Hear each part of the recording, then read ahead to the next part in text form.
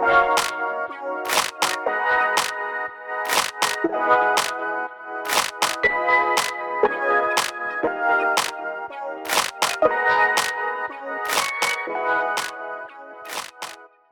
everyone, and welcome back to The Mumps, the McGill University Medical Podcast Series. I'm Russ.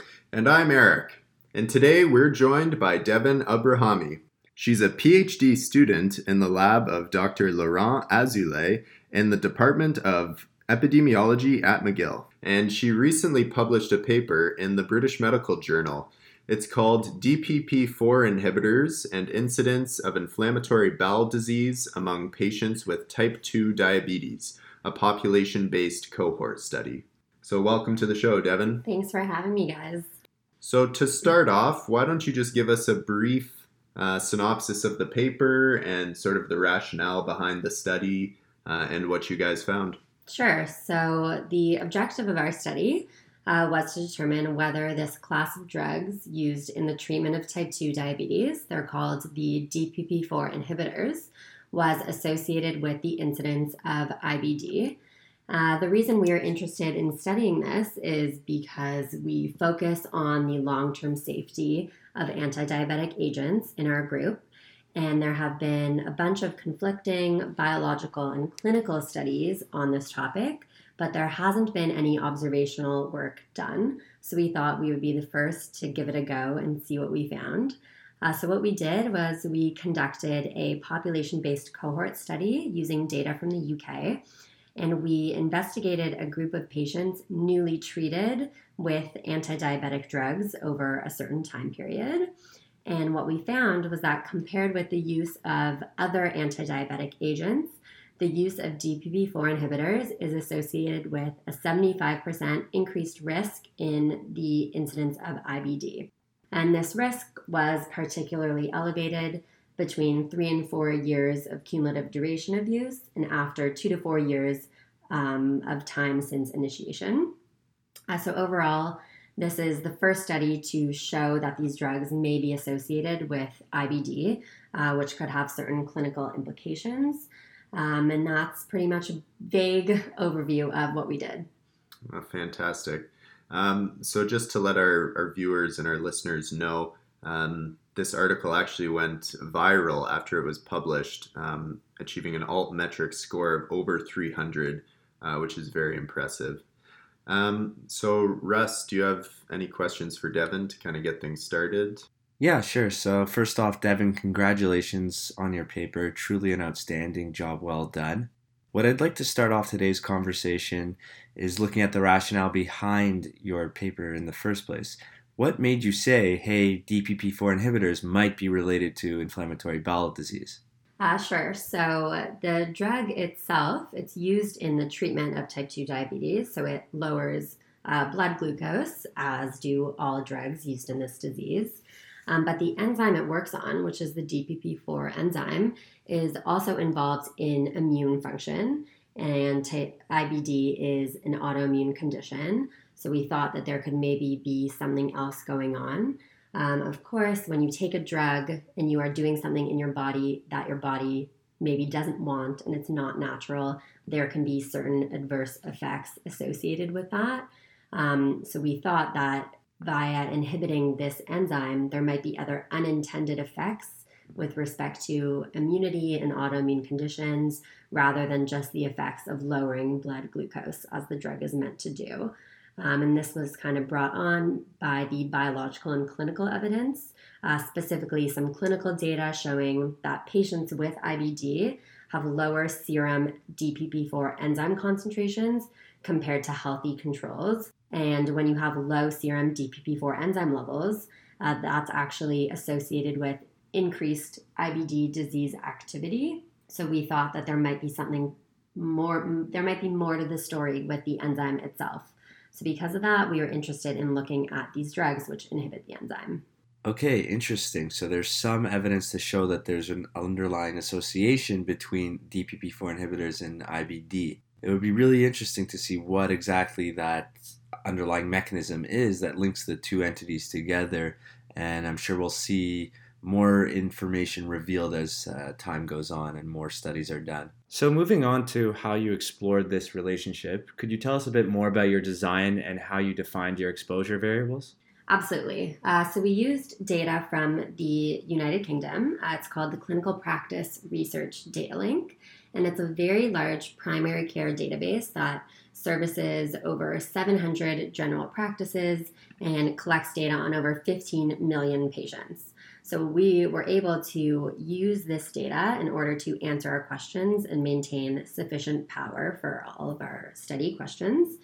So basically what we did is we identified a base cohort of individuals who were newly treated with non-insulin anti-diabetic drugs between 1988, which is when the database started, and December 31st, 2016. So this cohort represents a group of patients with type 2 diabetes. And then the next step is within this base cohort, we identified our study cohort, who are people who were treated with a new class of drug in or after 2007, which is the year the DPP-4 inhibitors were available in the UK. So this study cohort is what we base our analysis off of. And the study cohort represents patients with poorly controlled diabetes. So that means that all these patients from 2007 and onward had to go to their physician and say, listen, I'm not feeling well, my diabetes isn't being controlled properly. And this can be tested with, of course, your HbA1c markers and other means. And that physician had to decide, am I going to put you on a DPP-4 inhibitor or am I going to put you on something else? So that's the group we want to capture. And within this group, we investigated our study question and we examined the exposure of interest, which was the use of DPP-4 inhibitors compared with all other anti-diabetic drugs. So depending on your use, you could fall into one of those two categories. And pretty much once you were exposed to the DPP-4 inhibitors, you remained exposed for the duration of the study period. So you could only transition to the user group, not the other way. And then we followed these people until they were either diagnosed with IBD or the study period ended, they died, or they switched practices. Okay. So you mentioned that the sort of endpoint here was IBD events. I was just wondering how exactly these events are tracked, and more specifically, how are they diagnosed to ensure an accurate diagnosis of IBD? So the CPRD uses the read code classification for medical diagnoses and procedures. So what that means is every time you have a diagnosis, your GP has to record that. So for IBD, there are certain codes, and they're a string of numbers and letters that your GP will put into your file after you are diagnosed with this disease. So when we're doing our study, when we have our study cohort of people with diabetes, we are then looking to see if during follow-up, one of these codes for IBD comes up. So these codes have been validated by other investigators who wanted to see if the CPRD captures IBD events correctly. So meaning if there is a code, does this person actually have IBD? And if there isn't a code, let's make sure they don't have IBD. And all those studies have found that the CPRD does an excellent job of recording this disease, and the positive predictive values are all above 90% in those studies. And to make even more sure that we are capturing IBD diagnoses, we did a sensitivity analysis based on an algorithm whereby we required that each IBD event be accompanied by a clinically supportive code. So that means that we checked each patient with an IBD event to see if they had a code for an endoscopy or a visit to a gastroenterologist, or maybe they had abdominal pain or a prescription for mesalamine. These are all things related to IBD. So if people had one of these codes around the time of the IBD code, we are more confident that it's a true case of IBD. And what we found in this analysis, that over 90% of our IBD codes had at least one supporting code, and most had multiple codes. So we are very confident that the CPRD does a good job in capturing the incidence of IBD. Okay, so that's some very reassuring data. It sounds like your team really covered all their bases. Okay, so I just want to talk a little bit about some differences that were noted between the cohorts listed in Table 1 for those of you following along. So DPP-4 users were found to be slightly older, as well as having higher hemoglobin A1Cs, as well as higher incidence of microvascular complications.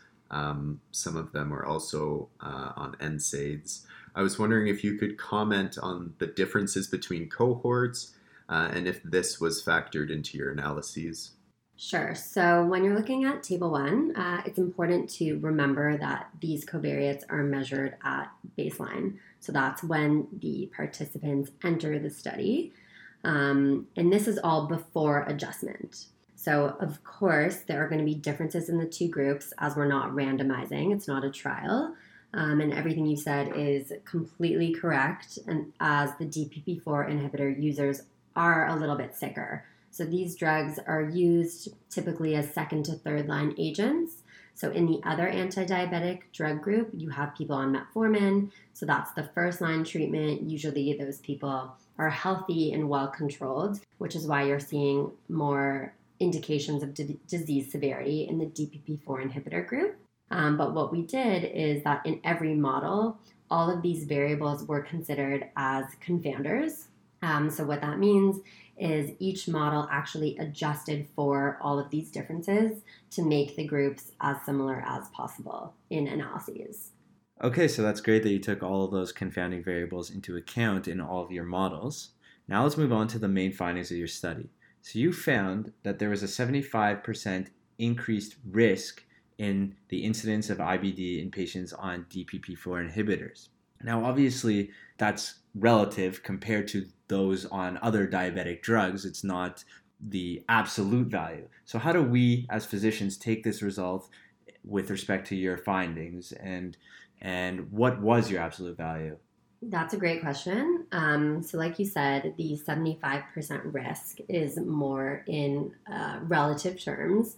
So if you want to know maybe more concrete number, we actually calculated the number needed to harm, which is how many patients you have to treat in order to cause one new IBD event. So what we found is that you would have to treat over 2,000 patients for 2 years in order to cause one IBD event. So obviously that is a lot of patients. The incidence of IBD is pretty rare. It's not a super common disease. And these drugs, it's not going to give everyone who takes them IBD. That would be a little crazy.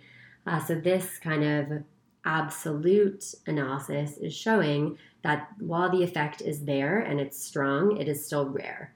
So people who are on these drugs don't need to panic. There should not be any sort of uproar. However, physicians should be aware of this association for a couple of reasons. The first is that when they choose to start a patient on a drug, that's often when you're at the highest risk of an adverse event. So because of that, physicians should perhaps refrain from prescribing these drugs to individuals that are at a high baseline risk of IBD. So that could be patients with other autoimmune conditions or those with a family history of IBD. So that's one thing physicians should consider. And another thing is that there are patients who are on these drugs already. If they come to you and they are complaining about gastrointestinal symptoms, this should be taken seriously, and these patients should be referred to gastroenterologists for further study. Okay, great. So I think that that's a very important point, and it helps clarify to those who might have read the articles online and freaked out that they might be at risk for IBD while on these DPP-4 inhibitors, but also very helpful for those who work in the healthcare field and are prescribing this to add an extra level of precaution when using DPP-4 inhibitors. So moving on to some questions that I had while reading your paper. Regarding the association that you found between inflammatory bowel disease and DPP-4 inhibitors, did you look into whether or not this may just be a reflection of the severity of diabetes and that those who are more severely diabetic end up getting the inflammatory bowel disease for whatever reason underlying this relationship? That's a great question, and it's something we did carefully consider in two ancillary analyses. So just to give a bit of background for the listeners, DPP-4 inhibitors are given in second to third line, meaning that these are patients who have failed on other drugs and they have more severe disease than, let's say, someone who was recently diagnosed with diabetes.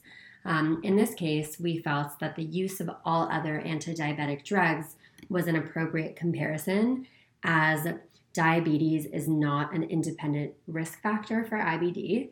But to be extra careful and to make sure that we're capturing the effect of the drug itself rather than the effect of disease severity, we did an analysis using insulin as a negative control exposure. So basically what we did is we repeated the primary analysis using insulin to see if there was a relationship between insulin and IBD.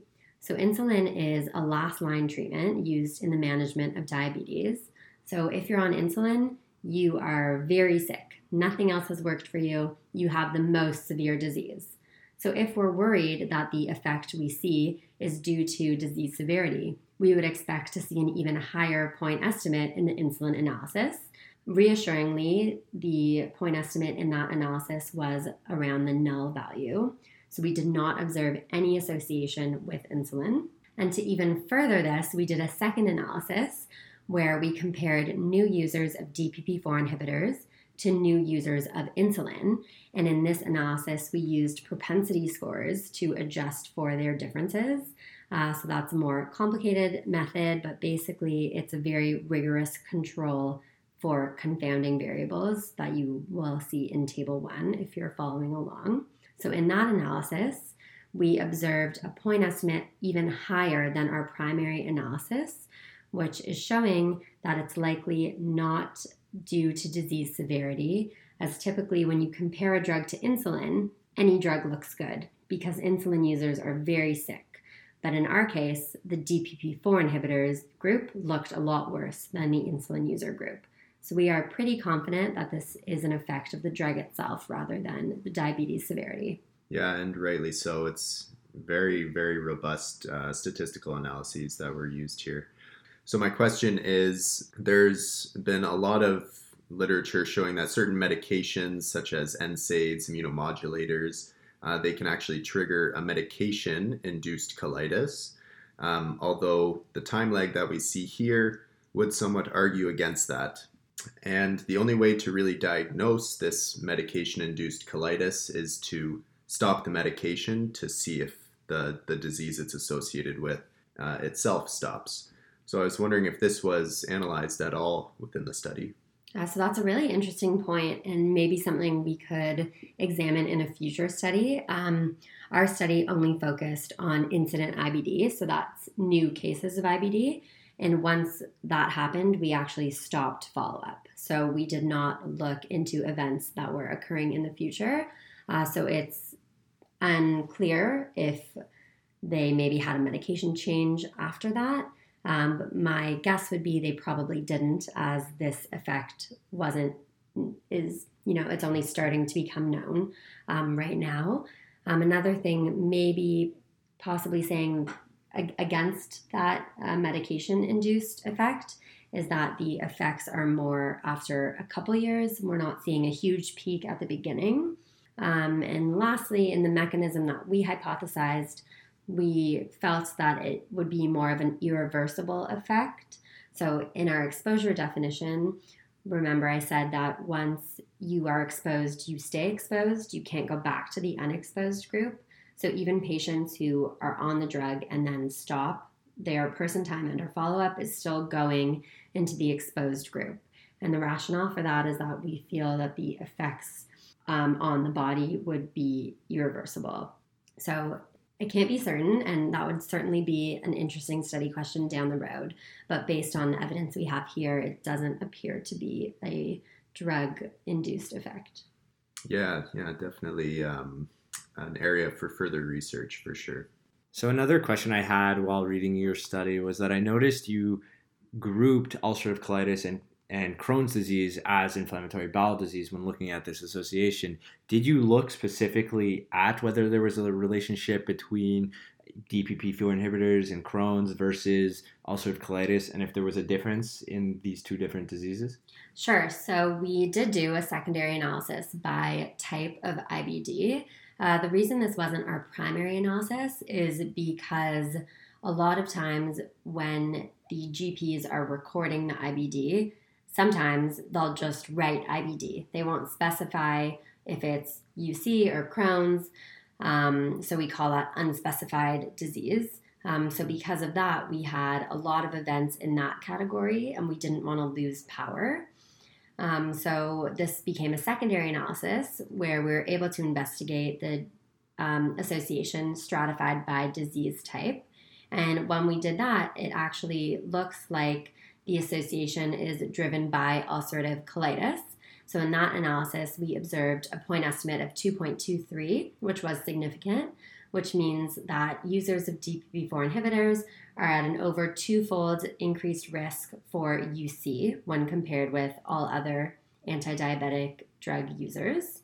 However, the Crohn's disease did not show an association. It's important to note, though, that Crohn's disease analysis was based off of very few events. We actually only had 7 exposed events in that category, so it's likely that that analysis was underpowered. The upper confidence level for that was 2.09, which means that we actually can't rule out an association with Crohn's disease. It remains possible that these drugs affect Crohn's as well. Okay, interesting. So I think in terms of moving forward as physicians, we should try to keep in mind IBD just in general for now until further studies look into that, I suppose.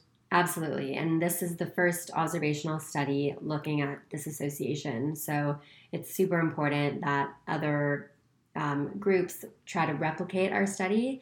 And if they're using different databases, maybe they'll have more power to assess the ulcerative colitis question. Okay. So as a final question, I'd just like to ask you, what is next for the group and what's next for you sort of moving forward with this research? So like I said earlier, our group focuses on the long-term safety of anti-diabetic agents. So there is a drug that is more recent. It came out in 2013, and the class is called the SGLT2 inhibitors. So we are shortly going to be looking at those drugs and their adverse events. There have been some warnings by the FDA that these drugs are associated with some other adverse events. So we'll be starting to look at those soon. And that will likely be the topic of my thesis, which hopefully I'll get to eventually. I'm only in my first year of the PhD program at McGill, but this will likely continue to be my area over the next couple of years. Okay, so it sounds like you have a lot of exciting things coming your way, and I wish you all the best in your future endeavors. As we wrap things up today, what would you like the viewers to take away from today's talk? So our study showed that the use of DPP-4 inhibitors is associated with a 75% increased risk of IBD. So this is an important adverse event that has not been previously associated with this drug. So this study contributes to the overall safety profile of this class of medication, which is obviously extremely important. In prescribing, you have to consider both the positives and the negatives associated with every drug, and our group focuses on giving everyone more information than what they had before. So we hope that this potential adverse event is now recognized and replicated in other settings. So physicians should definitely be made aware of this so that they can adjust their practices accordingly if necessary. But also, more importantly, more research is now needed in order to understand the possible mechanism behind this association as well as the role that the DPP-4 enzyme may have in the development of IBD. So this could be an interesting question for more of the basic scientists out there. Okay, thank you so much, Devin, for coming on the show. Russ and I really enjoyed hearing a little bit more about the paper and your research. Thanks for having me, guys. Always a pleasure to speak with you both, especially about my research, and maybe I'll come on again in the future. Yeah, we would love that. And for our listeners out there, stay tuned for our next episode.